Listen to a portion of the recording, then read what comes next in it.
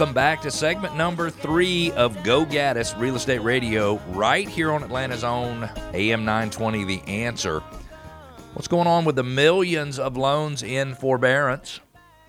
What are the best practices when getting to know housing inventory? Like, how do you narrow down the area in which you should purchase your next home? And is a home warranty even worthwhile? Some people say yes, but a lot of people say no. My name is Cleve Gaddis, and you are listening to Go Gaddis Real Estate Radio, where we help listeners go from real estate novices to experts. So home selling and buying can be done with total confidence and without the worry that is typical with life's biggest investments. How would you like to sell a home and 30 days later realize that you made a mistake when it comes to selling that home? How would you like to buy a home and 6 months after you bought the home realize that you made a mistake while buying the home, and it is something that is going to stick with you during the rest of your ownership of that home? We do not want that to happen, and that's why we have Go Gaddis Real Estate Radio right here on AM 920. We want to connect with you. Don't forget, go to Go Gaddis Real Estate Radio. You can ask questions, make comments, push back, share ideas, request your neighborhood be featured in our neighborhood spotlight.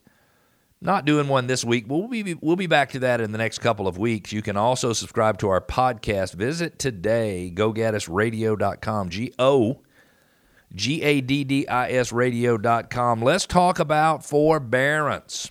What is forbearance?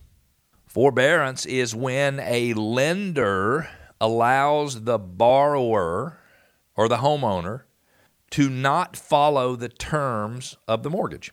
So during the pandemic, the government passed special forbearance programs that say if your income is reduced due to the pandemic, in fact, I don't even think your income has to be reduced for you to qualify for forbearance. You can request your payments, your monthly payments, be deferred. They can be deferred up to for a period of 6 months, and then I think they can be renewed for another 6 months twice. So I think you can have loan forbearance for up to 18 months. Now, when you are through with forbearance, either, if you've missed $1,000 worth of payments for 3 months, either you're going to have to pay the $3,000 in full to catch the mortgage up, or they're going to take the $3,000 and they're going to add it to the back end of the loan. So when you pay off the loan, you have an extra $3,000 that you owe, and you will also pay interest on that $3,000 as well. It's like the lender loaning you more money. And there were millions and millions of homes and homeowners in forbearance over the last year. But I want to mention something, and this is from First American and the Mortgage Bankers Association, that originally it was projected that 30% of all mortgages would be in forbearance, would apply for forbearance, would miss payments during the pandemic. 30% of all mortgages. Now, the actual top of that number was in May of 2020. The highest it ever got was 8.47% of mortgages were in forbearance. So it should have been 30. They said it was going to be 30.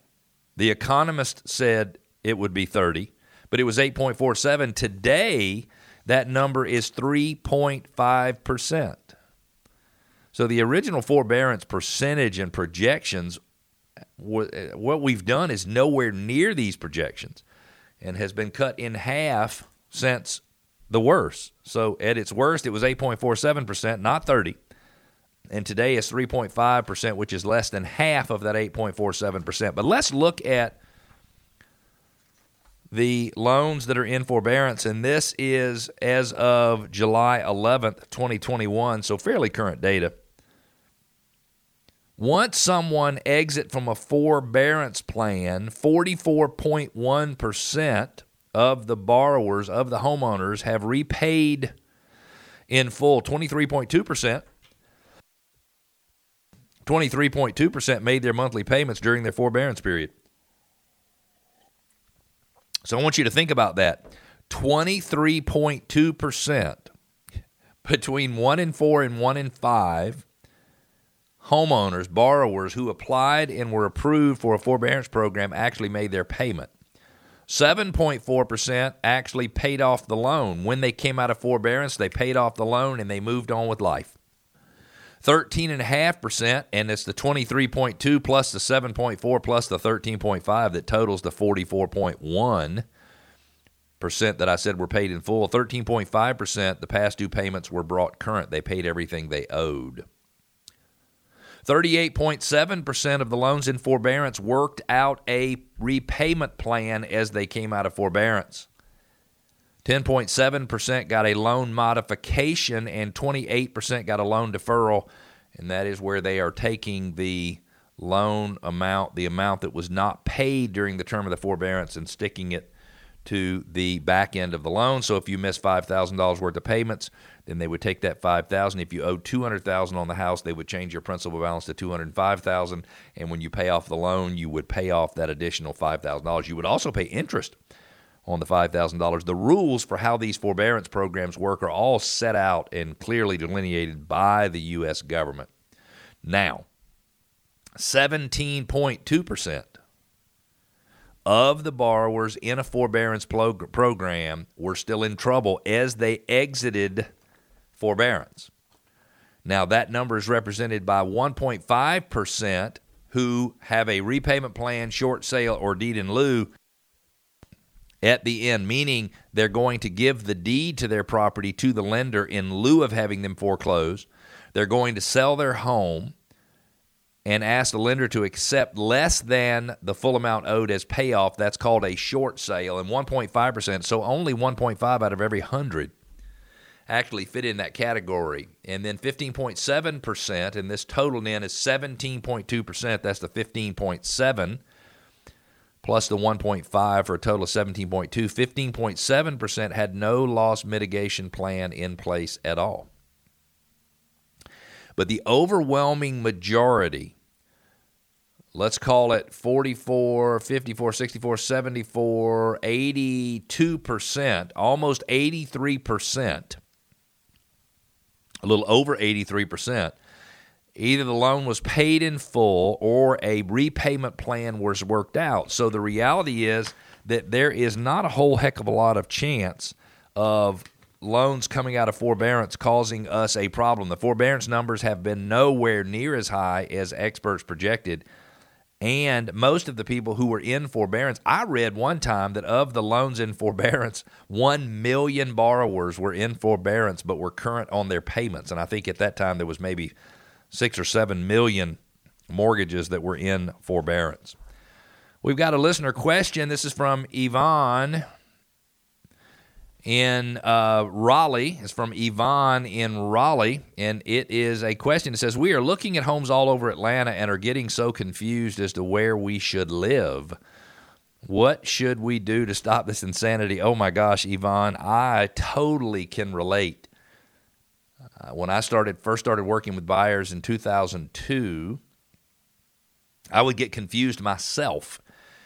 And so we created this program called Getting to Know the Area, and we limited what we did for the first few days because we needed to make sure that the buyer, that the client could narrow down the area in which they would like to live. And so what we do is this, is we get your price range, and let's say your price range is $400,000 to $450,000. Now maybe we'll search $375,000 or $350,000 up to $475,000 or $500,000. And let's say you think you might want to live in Northeast Atlanta or Northwest Atlanta. Then maybe on the northeast side, we'll show you something a little closer in, Dunwoody, Tucker, Peachtree Corners. Maybe we show you something a little further north, Swanee, Decula, something like that. And we're showing you what each price range gets you in each of those areas. Then we go to the other side of town and we show you closer in Marietta, closer in Vinings, then maybe we move to Kennesaw, then we move to Ackworth, maybe we look at some Canton. We look in the Northwest and the Northeast, and we're showing you what does this price range get you in this particular area. So you shouldn't be looking all over the place trying to find a home to buy. If you're looking all over the place, you should be trying to find an area to narrow down where you would like to buy a home. That's it. And then what normally happens, Yvonne, is as you are driving around focusing on the area and not the actual homes, focusing on, hey, is this where I'd like to live, instead of is this a home I'd like to buy? Because it's hard to get your mind engaged on whether or not you want to buy a home if you're not even sure you like the area. But once you get into that area and you've researched the schools and you know the commute to work will be right and everything is just a fit, then maybe you can focus all of your efforts on that area or one or two areas instead of the 6 or 7 or 8 that you've been focused on so far. If you've just joined us, you're listening to Go Gaddis Real Estate Radio right here on AM 920, Atlanta's Own The Answer. I'm Cleve Gaddis. I am a real estate broker, team leader, real estate agent right here in Metro Atlanta. My family's been in real estate for 34 years. We've got a listener question from Steve in Dawsonville. Is a home warranty worthwhile? A lot of people say no. I say the answer is yes. Now, not everybody should buy a home warranty. For example, I don't buy home warranties on homes that I purchase, but I'm also not really worried about an extra $500 or $1,000 or $2,000 expense. If you are a homeowner and you're worried about unexpected expenses that could be $500 or more, you might want to get a home warranty, but I'm going to give you a tip. Some home warranty companies are good. They allow you to choose the vendors that do the work. They reimburse you. Those are easy. I would encourage you to use one of those. In many cases, however, if you use a home warranty company where they pay the vendor directly and you have no opportunity to choose a vendor, they don't always have the best quality vendors that come out, and sometimes it takes forever. So my ex-wife used to have a policy that she would always get the most out of our home warranty because she would outlast the home warranty company. And so her policy was, if I stick with it longer than they do, then I'm going to get what I want. And I would say that that answer has been universally true. So is a home warranty worthwhile? I would say the answer is yes, but it's only yes if you're willing to work for it. We're going to take a quick break. When we come back in our next segment, are you worried about spending too much maintaining your home after you purchase it? What should you do when the seller fails to disclose prior insurance claims? And do you really need owner's title insurance? We're going to cover those subjects and more. Stick with us. We'll be back.